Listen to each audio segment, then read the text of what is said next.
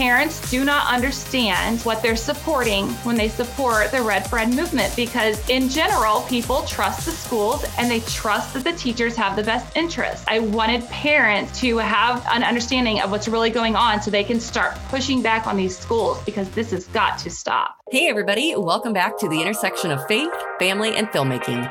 You're listening to Fearless with Mark and Amber. I'm Amber Archer, co-host of this show, and flying solo today as we continue reintroducing you to the cast members of our new documentary film, The Mind Polluters. The Mind Polluters connects the dots in an easy-to-understand format about the dangers of comprehensive sex ed and social-emotional learning in the government school system, otherwise known as public education. There is a groundswell of grassroots activity to host screenings all across America, and even requests from Canada and Uganda for our documentary, The Mind Polluters. As of right now, we are partnering with various organizations and groups across the U.S. to help facilitate screenings in their local communities. There have also been many requests to have the film translated or subtitled for the Spanish-speaking communities. You can help us make that happen with a one-time or monthly donation to our nonprofit filmmaking ministry, Fearless Features. Visit fearlessfeatures.org to share your support and become a force multiplier for truth so others can know and understand this critical information. We must come together for the sake of America's children and children around the world. Today, I'm going to share one of our most popular shows all about social-emotional learning with Jennifer McWilliams. Jennifer was the founder of Purple for Parents Indiana, but has since moved on to share her expertise nationally through her own consulting firm, educating the masses about the dangers of social-emotional learning. She says teaching kindness, acceptance, rules, and responsibility has always been a part of education, but SEL took skills we all need to be successful and hijacked them. SEL, or social emotional learning, teaches these skills from a radical viewpoint that does not take into account what a child is taught in the home. You can learn more about Jennifer by visiting her website, jennifermcwilliamsconsulting.com. With that, let's get to the interview, and the rest of Jennifer's episodes will be listed in the show notes for you so you can hear our full sit-down interview during the making of The Mind Polluters. Here's our initial conversation. In fall of 2019, Jennifer took a job as a Title I teacher at Frankton Elementary. And as the school year started, Red for Ed, a national movement for the teachers' unions, was in full force. Jennifer began researching what was behind Red for Ed and was disturbed by what she found. The information supporting Red for Ed was extremely misleading, and many policies hurting public schools were being pushed by the union. So she began Purple for Parents Indiana to bring awareness to parents and communities in order to protect children and parental rights in the education system.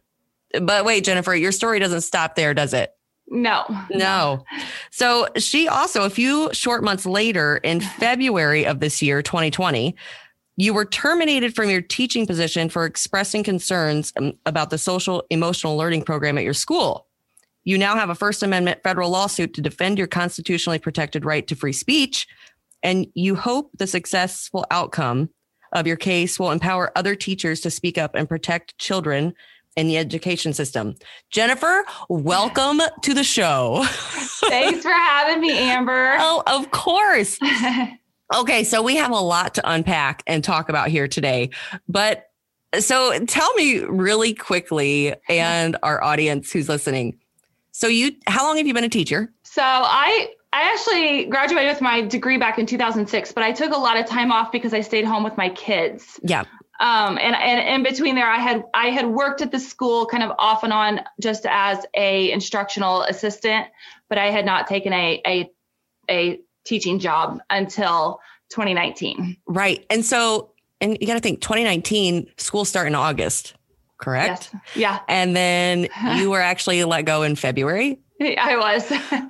Oh my goodness. So which is great because, I mean, I don't want to say great, but I'm just saying you were aware enough and could discern that these things that are being taught are not right. So tell us a little bit about that situation and why and how you got fired. So since there was so much time in between when I had graduated and then from when I took a teaching job in 2019, just last year, there was a lot of things in education that changed. That's when the Common Core came in and this social emotional learning So I took it was a Title I teaching position. So I was doing reading intervention. Can you tell us what Title I is? Mm-hmm. Is there a specific? So the schools that qualify for Title I, it's a government grant program that I'm not sure what the cutoff is, but so many children in the school have to fall behind the poverty line. And so then you can bring in this Title I program. And so I worked with. So you were working with kids, like at-risk kids and low income poverty level children? They didn't have to be low income, but that's how the school qualifies for that grant. Okay. And so I see. I worked with 4 other teachers, and we each had groups of children that we worked with all day. So I had kindergarten through 6th grade. Mm-hmm. And so throughout the day, I would have 30-minute slots where they would come down and I would do reading intervention with them for the students that needed the extra support. When I started the job, I was obviously very excited to get my career going after It's been a while. I have a 14-year-old, so it had been a while. At the same time, the Red for Ed movement was picking up steam. So I really was not familiar with the movement other than I knew it was the teachers union. And I started researching it because we had got a email that said, get your red shirt and your administration has approved it. You can wear it on Wednesdays. So I went home and I'm like, okay, there wasn't a lot of details about what it was other than just this movement. And I went home and researched it, found that it was the teachers union, and then the statistics that they were pushing out into the communities and supporting this movement with, I wanted to research. I wanted to make sure they were accurate statistics. And when I started to research the statistics, I found that they were heavily skewed. For instance, one of them that they like to say is, well, Indiana's the lowest paid teachers, so we have to have this movement to increase their pay. And so when I went to see where they got that statistic from, it came from the NEA, which is the National Education Association. Mm-hmm. And just so everyone is familiar, knows that the ISTA is our chapter of the NEA. What does that stand for? The Indiana State Teachers Association. Oh, okay. Okay. So the ISTA here in Indiana is the NEA, the Nationals, the chapter. Education. So it's all the same thing. Yes. And they had taken these statistics of teachers' pay across the nation, and they did not factor in things like the cost of living, which is massive. So if you it makes a big difference. If you compare our pay to someone in California or Illinois, right? Like even states right next to us, because our state is more fiscally responsible than those states. And so they're just not accurate statistics. So that really was a red flag for me. So then I started digging more into the statistics and found that they were all heavily skewed and did not take into, you can make statistics whatever you want, right? Really, depending upon the data you use. Exactly. Mm-hmm. And so I found that that's what was going on. So I was trying to research what was really what are they trying to do other than more pay? And they were pushing for more pay, less accountability. And then the other thing that they're doing is getting behind candidates that would push their policies into the schools. And I realized I was researching what policies that specifically the teachers unions are pushing into the schools. And I found that it was the comprehensive sex ed, the social emotional learning. So a lot of things that I personally do not agree with. Well, and I don't even know where to begin, because it's hard for me to even fathom that people want to get behind this. But I mean, I know that we all have different values, but still these are very dangerous and corrupting curriculum that they're talking about. Okay. Yeah. So let's get into what you've learned with the social emotional learning and the comprehensive sex ed and how they go together. So when I had started, my school was in the 3rd year of their social emotional learning program. So this stuff is fairly new. It is new. Yes. And so it was going, but it is a process to implement these programs. So I had to, obviously I was given a class to teach this social emotional learning to, like all the teachers in the school are. And again, just like the union, I wanted to research what this was about because it seemed very odd to me. I just kept thinking there's something off. Why are we teaching this when we have last year a statistic came out that only less than a third of our 8th graders are proficient in reading, and we're worried about character education. Social emotional learning. when I started to research, I found it comes from a place called CASEL, that's CASEL, and it stands for the Collaborative for Academic, Social, and Emotional Learning. Sounds good, right? Sounds important. Right. Of course. Their definition of social emotional learning is it is very long, and actually recently they have added to it, but it is full of all the buzzwords. You know, they want equity in the schools, and they push for 5 specific competencies through social emotional learning. Those are social awareness, self-awareness, self-management, decision-making, and relationship skills. And they say that through social emotional learning, they need to teach children all of these skills in order for them to be successful. Now, I'm going to break it down for people in so you can really understand what they're doing. They want to influence your children's attitudes, beliefs, and mindsets based on very radical progressive ideology. That's what it is. Totally flies in the face of anything faith-based or biblical. Yes. Yeah. Yeah, exactly. And just undermining parents and the family structure. Yes. And they talk a lot about educating the whole child. And when they talk about the whole child, that's what they're talking about, is their belief system, their mindset. That is not the place of the school. And so I became very concerned about that, because when I was teaching and I look at those children, every single one of them are coming to school to learn so they can grow up and be individuals in society. And it is not my job to push my beliefs on that child. Right. Not in a public school. Right. So I was very concerned about it. So I continued my research on it. And they talk about, like I said, the whole child, but it is also an entire school culture shift. So when schools adopt these programs, they want the schools to transform the whole culture. And they do this by using brainwashing techniques. Okay. This is fabulous. Parents and grandparents, listen up. Yes. Hello. Yes. Because, let's time out for a second. So You actually had a class to teach you how to teach your kids, and all of the teachers are being taught these methods. I actually did not get the training, but some teachers went through some training for it. The class that I was talking about was I was actually given a class of children. So not only are they bringing in this character education, which is really a psychological manipulation of these children, they're having teachers that are not trained to deal in that area influence these beliefs on the kids. And what I was at a elementary school, so we had kindergarten through 6th grade, and I was given a class that had children from every grade in it, kindergarten through 6th grade, and the kids would, for the last hour of the day, this is not every day, so these were what they called lead days. They would have the children come into the other classroom, and we would do things like role play with these children. And you would give them a scenario, and then you would have these children decide, maybe as a group, or you would group them into separate groups, and they would decide how they should handle that social situation. That you would have 6th graders, of course, influencing the little kindergartners on what is socially and politically correct. So we've got a big groupthink thing going on here. Yes.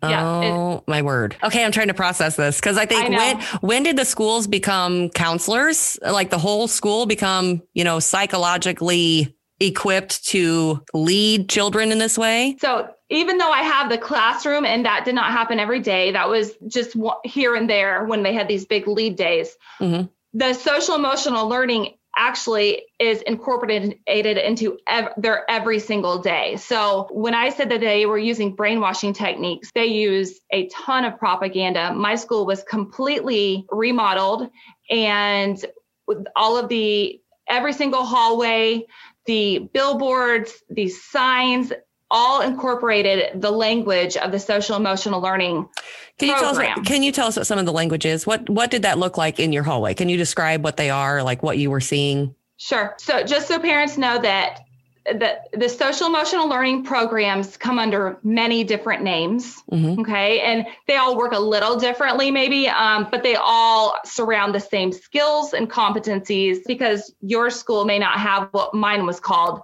The language is manipulated, but it may not be the same words. So in my school, we used a program called Leader in Me, and they wanted the kids to adopt the skills such as win-win. And which sounds good on the surface. It does. It sounds good.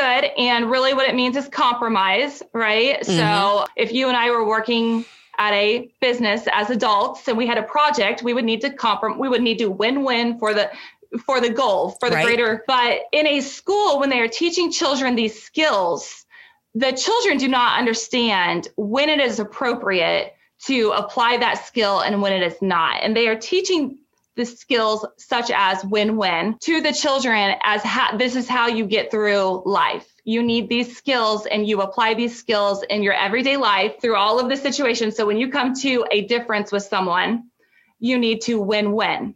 Again, still sounds okay. But when you consider there are a lot of things that you do not want your children to compromise on, that's where it gets pretty scary. For instance, one of the things we're pushing into the school is the inclusive restrooms. And I do not want my 7-year-old daughter to win-win when there is a male wanting to come into the restroom to compromise her feelings and her safety. And you can apply that to so many things that you do not want a child to compromise on. Unwanted sexual advances. I mean, beliefs that are outside of their Christian beliefs, anything like that. But the school is teaching them that this is how you get through life. Another one was seek first to understand before you are understood. So they teach the child, just because you don't understand something, before you speak up, you need to work to understand where the other person is coming from. And specifically, there's many issues that this surrounds, but social emotional learning really pushes social justice issues. So I think LGBTQ agenda, the Black Lives Matter, critical race theory. So they want do lessons so that my child who is white can understand why she is racist. That white fragility is just all over the place. Yes. Yeah. It's horrible.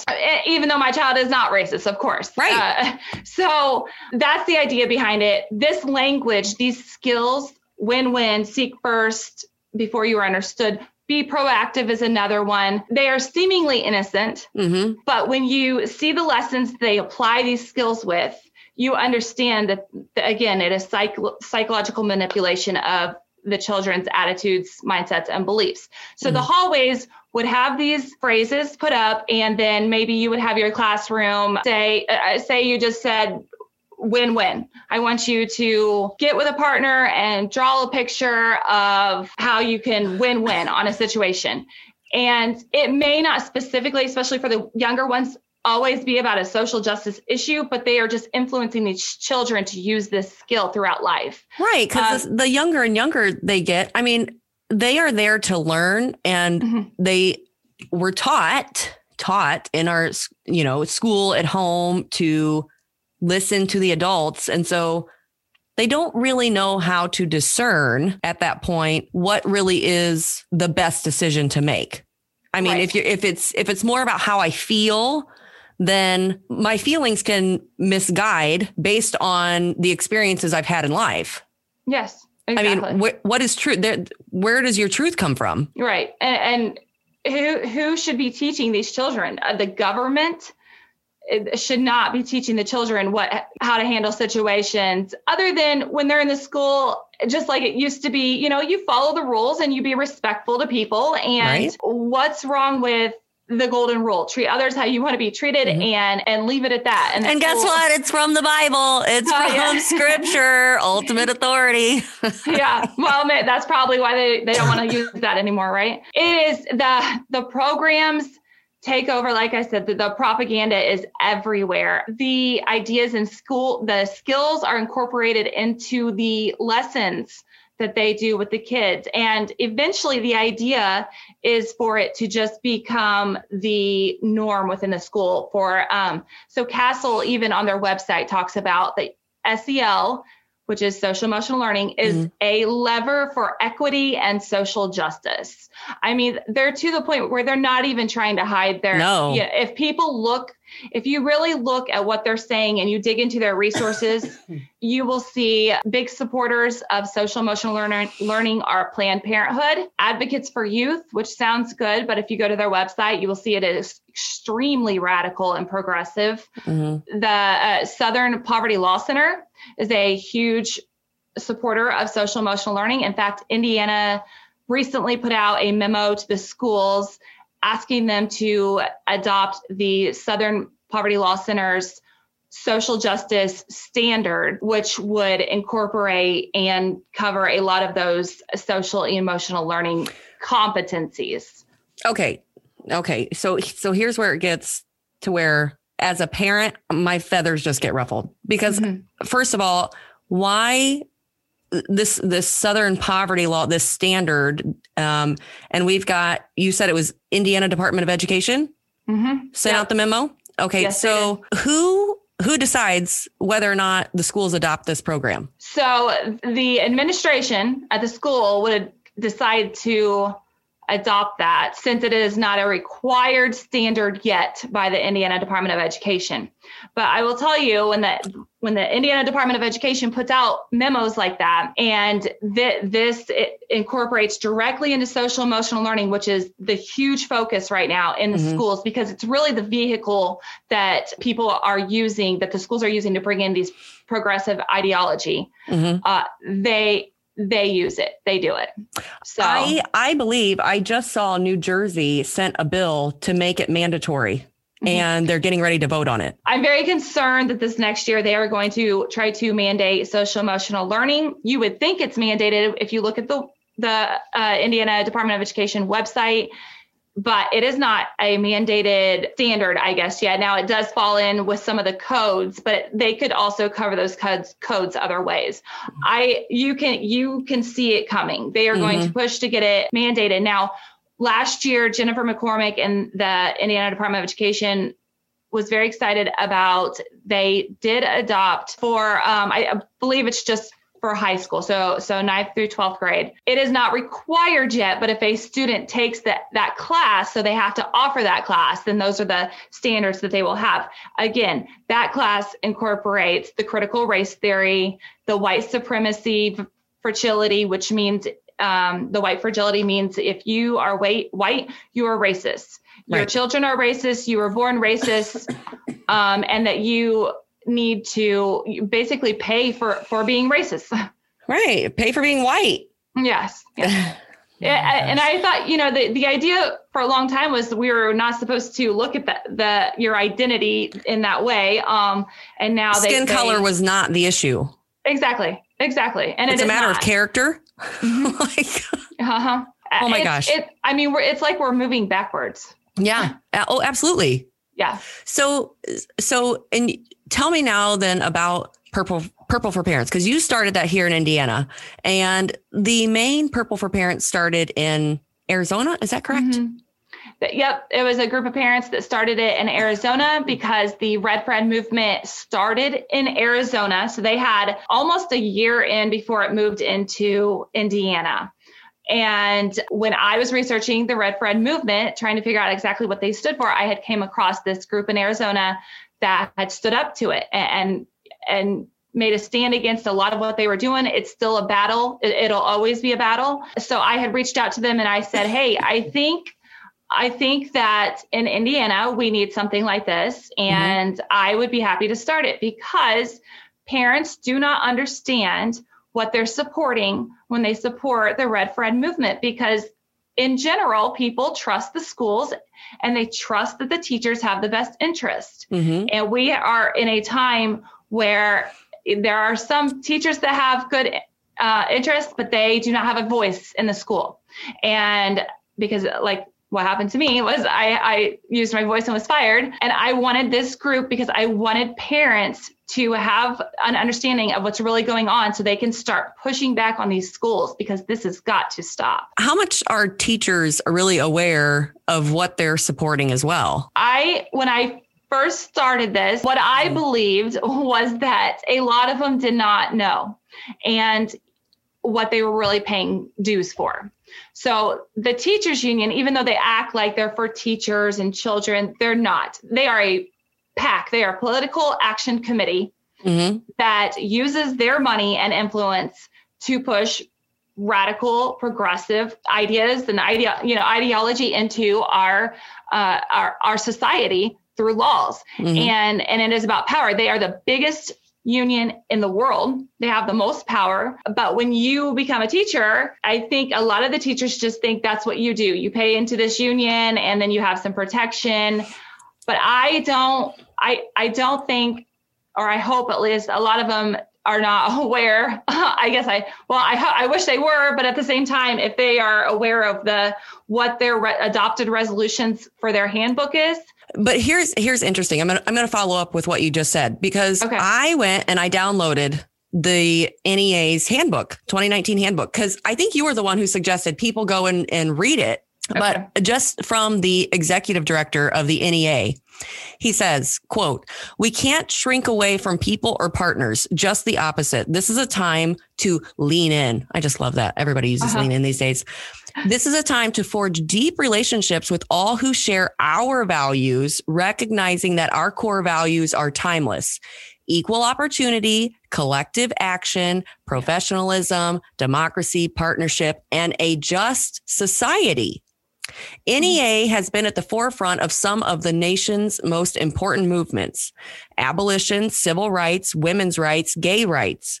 These movements helped shape who we are as an organization. And if we live by our values, our legacy will place us on the right side of history, whether it is immigration, gun violence, school funding, or economic justice. And here's where it gets, this last part gets me. "Our union demanded an end to child labor and said that every child should be in school, not working in a factory. Our union put a stop to firing teachers when they became pregnant. Our union was the first union to have a comprehensive statement in support of same-sex marriage. NEA is made from tough, righteous stuff. Our organization has a true calling and a clear purpose to keep fighting and keep educating for our students, for our union, and for our democracy." Yeah. Okay. So, when did all of those things become the job of a teachers union? I was floored when I read through their handbook. And last year, the NEA at their annual meeting voted down a proposal to put I can't think how they worded it, but it was the best education for all students. They voted that down as a resolution, but instead they voted in to support the Me Too movement, abortion, the open borders. They are for reparations for descendants of slaves. They supported the impeachment of Trump. This is the NEA. This is the NEA. National Education Association, who is basically over all of the teachers in the United States. They also voted in the support of Black Lives Matter into the schools, which is now happening, of course, through social emotional learning. As I said, that's the vehicle for all of these things. Yeah, because if you go on CASEL's website, I was actually on there yesterday, and they've got this it says new ! Social emotional learning. And I'm like, oh my gosh, like we're so proud. Like we have social emotional learning. The focus of the union, the movement, it has nothing to do with educating these children. Nothing. They are turning children into little social justice warriors. They believe that it is their job to influence the children and not the parents, because they believe they know better. And so now we have teachers paying dues that has empowered this movement. Oh, absolutely. And I've said several times, they are their own worst enemy. So for the teachers that really do want to get back to teaching kids and, want a good paycheck for good performance, I think a lot of parents would support that. But instead they're paying dues to the union that is corrupt our kids and generations. Yes. Yep. And then push these programs like social emotional learning, which is extremely expensive. extremely. These programs are very expensive. They're pyramid schemes. The people at the top get, massively wealthy.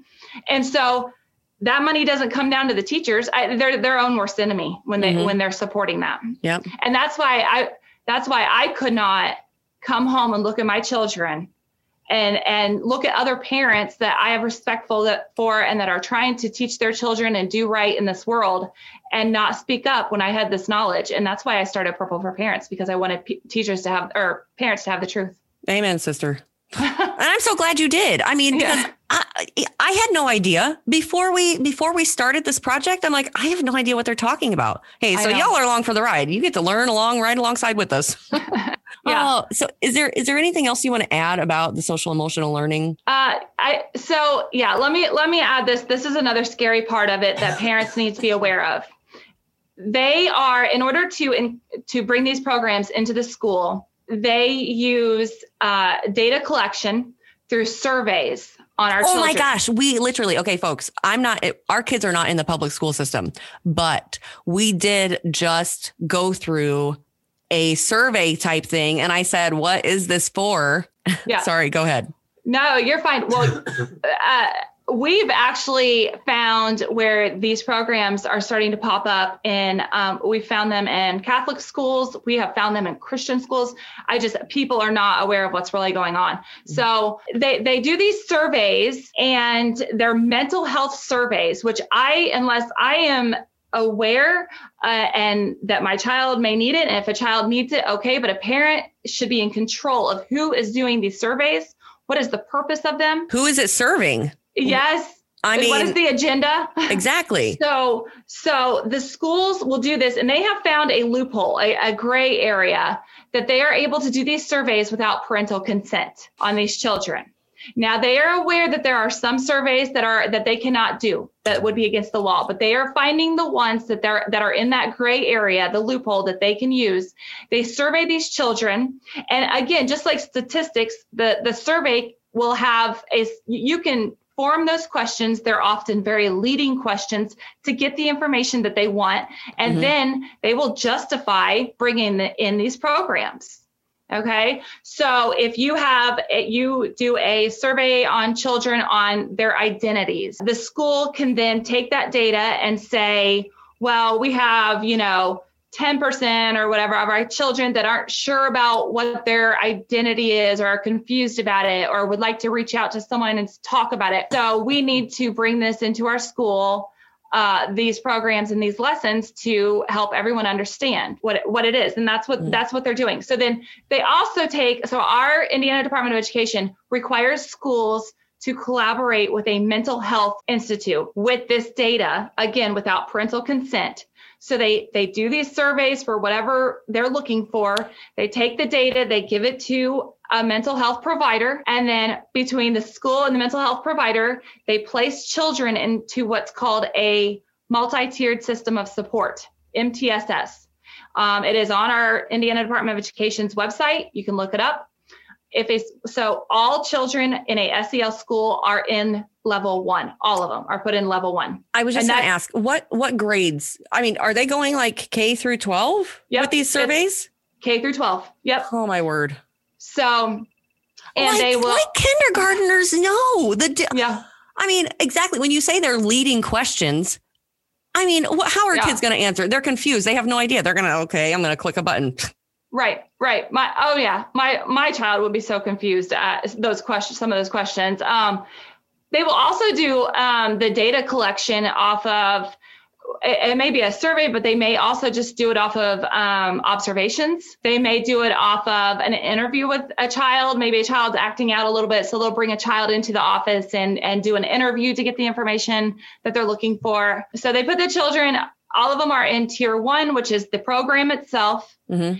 And then they will identify the children through the surveys to place into tier 2 or tier 3. And tier 2 is for, they will group children. It is for small group interventions based on whatever beliefs they feel they need to interfere with. Mm-hmm. And then tier 3 is for very specific targeted intervention for children. And there's really no guidelines. So if parents want to know, well, what puts them there?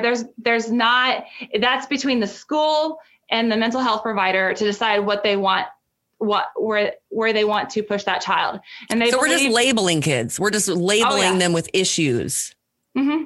And this data is also plugged into a state and then national and likely global data. That what concerns me very much, that this data on these children will follow them through life. And you can see what will happen with that, right? Later down. This was supported by the Obama administration. And one of the things that he spoke about was, when there was a school shooting, that we need mental health for the community and the children.